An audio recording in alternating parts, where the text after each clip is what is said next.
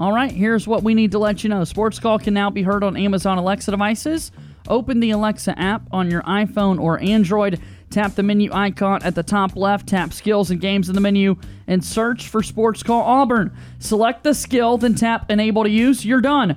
All you have to do now is say, "Hey, Alexa, play Sports Call Auburn," and you're listening to Auburn's first and Auburn's favorite sports talk show.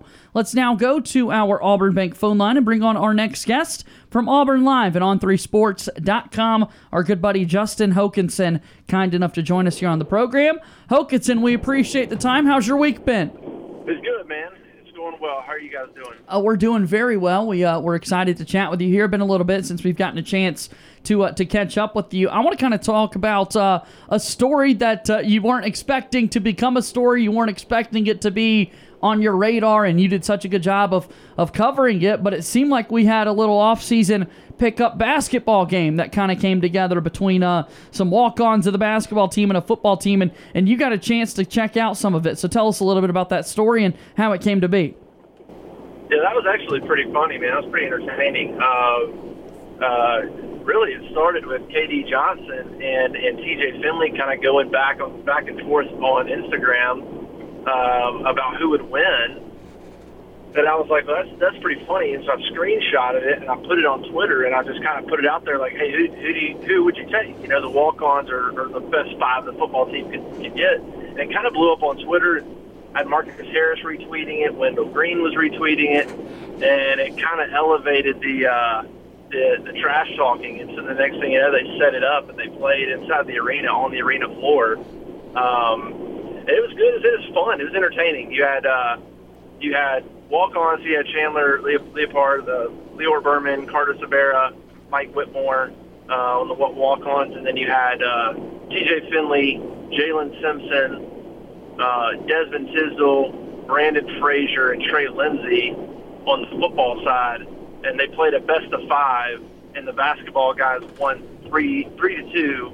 It was really competitive. It was really good. Jalen Simpson is an insane athlete. His vertical's got to be 42, 43 inches. I mean, it's just insane.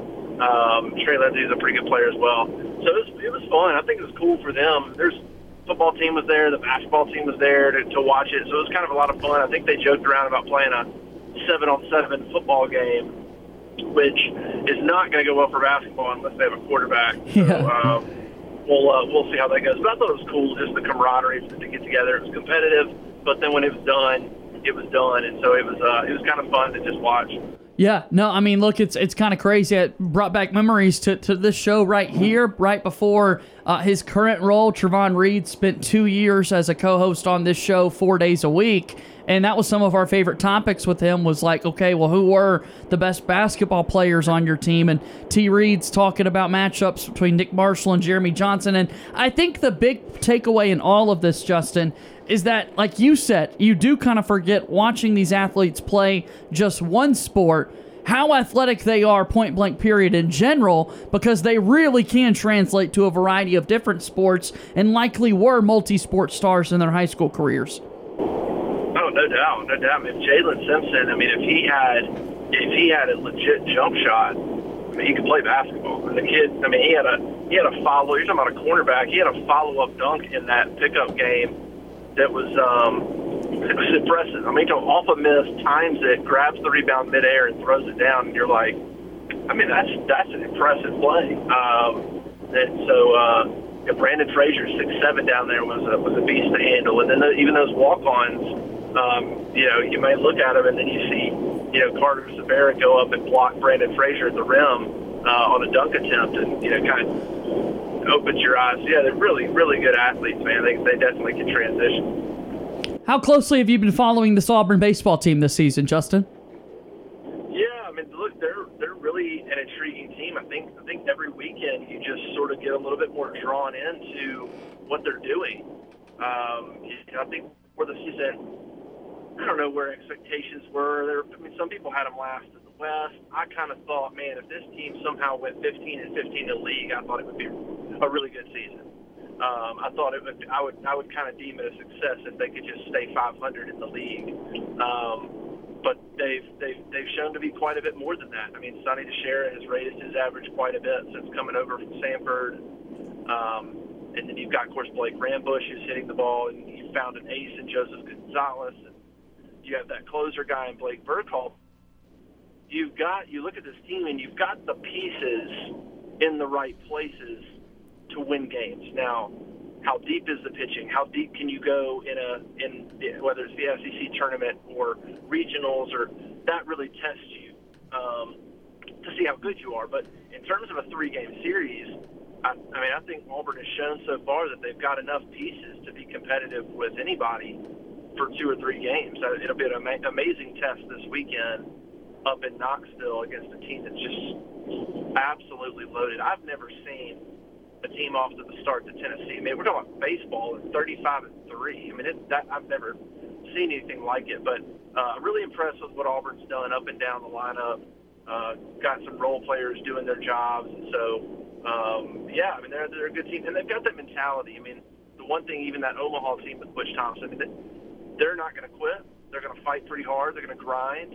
And so that makes up maybe for that talent gap if there is one, which, obviously there is with Auburn a little bit. So it's an impressive team. I'm really interested to see what they do this weekend. It'll tell us a lot about how good they are and what could they do in the postseason based on, what they do this weekend. And then next weekend, you've got a top 5 Arkansas team coming to Plainsman Park. A whole lot of fun for sure. Auburn Live's got some baseball coverage for you. Check it out, auburnlive.com. Our guest today, Justin Hokanson with On3 Sports. He's on Twitter @_J Hokanson.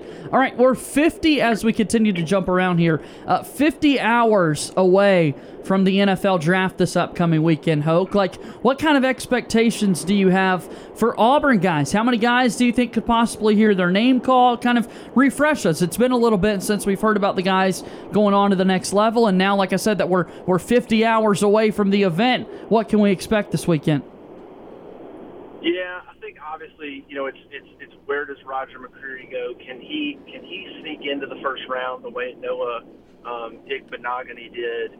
I think that'll be interesting. Most mock drafts have McCreary probably mid-second, probably in the 50s. So it's probably an outside shot, a very outside shot that he sneaks into the first round. Noah had that elite speed that I think allowed somebody to take a risk on him. And McCreary doesn't necessarily have that, but he's got all those intangibles as just being a good cover corner. So I think he'll be obviously the first one going somewhere mid-second round.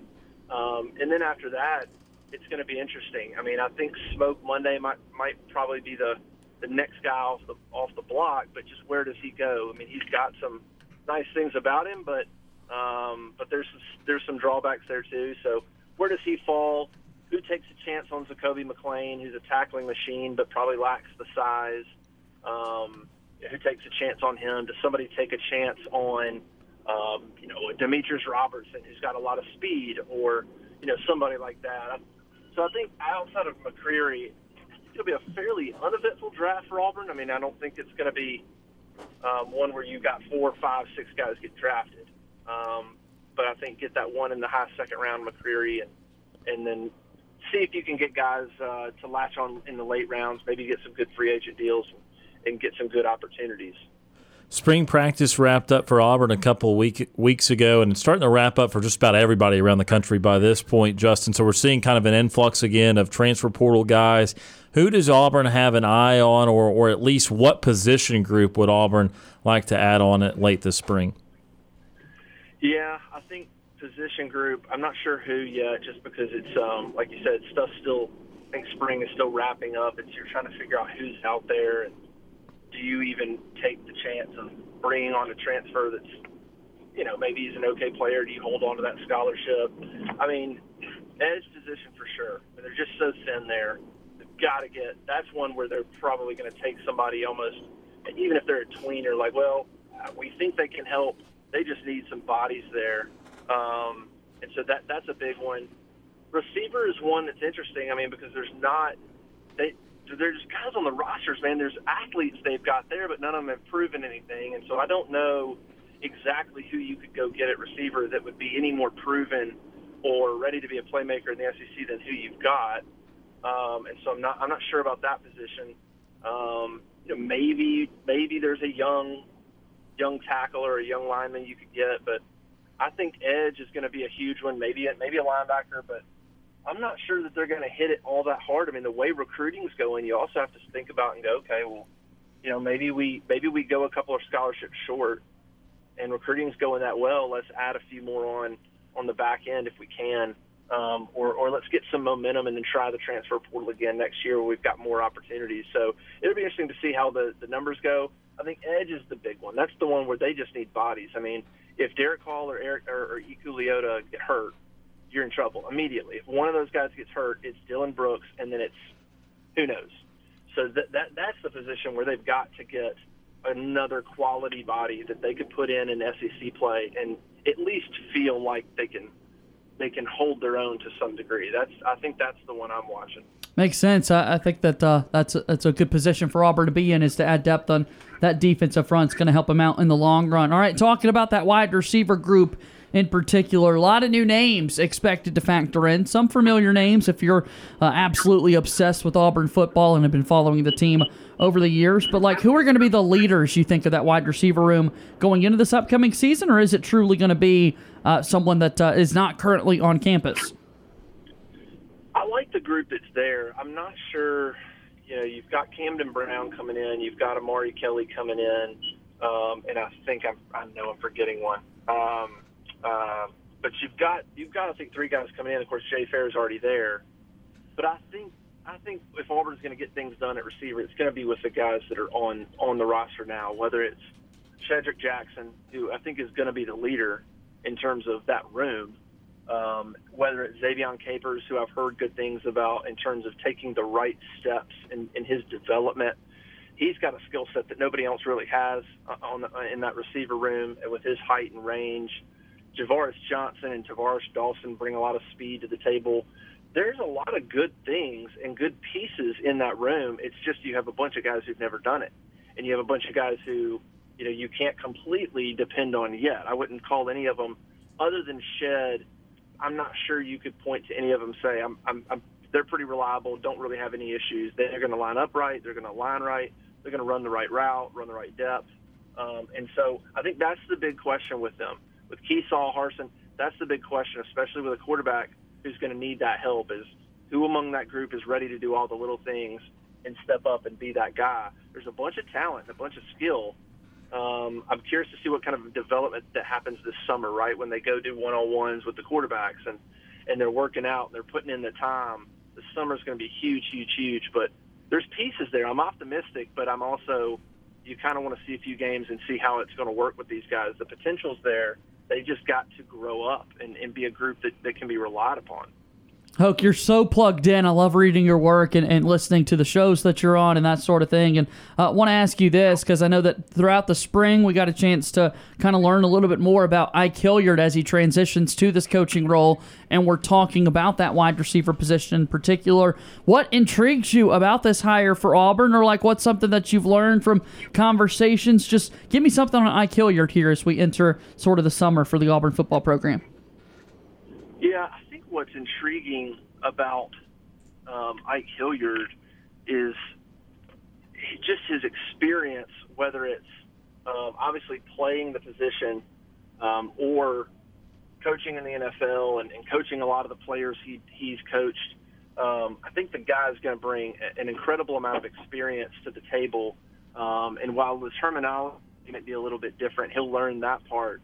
I think he catches on really quick. And I think he's going to bring some concepts and some knowledge to that receiver room to not just say, here's where you line up. I think that guy's going to bring some real football IQ to the table for those receivers in terms of, hey, how do you use your leverage correctly? And, where should your head be and head movement and when you're running routes. I think there's just little things that he can really, really help that group of guys that need to be developed as wide receivers, not just athletes.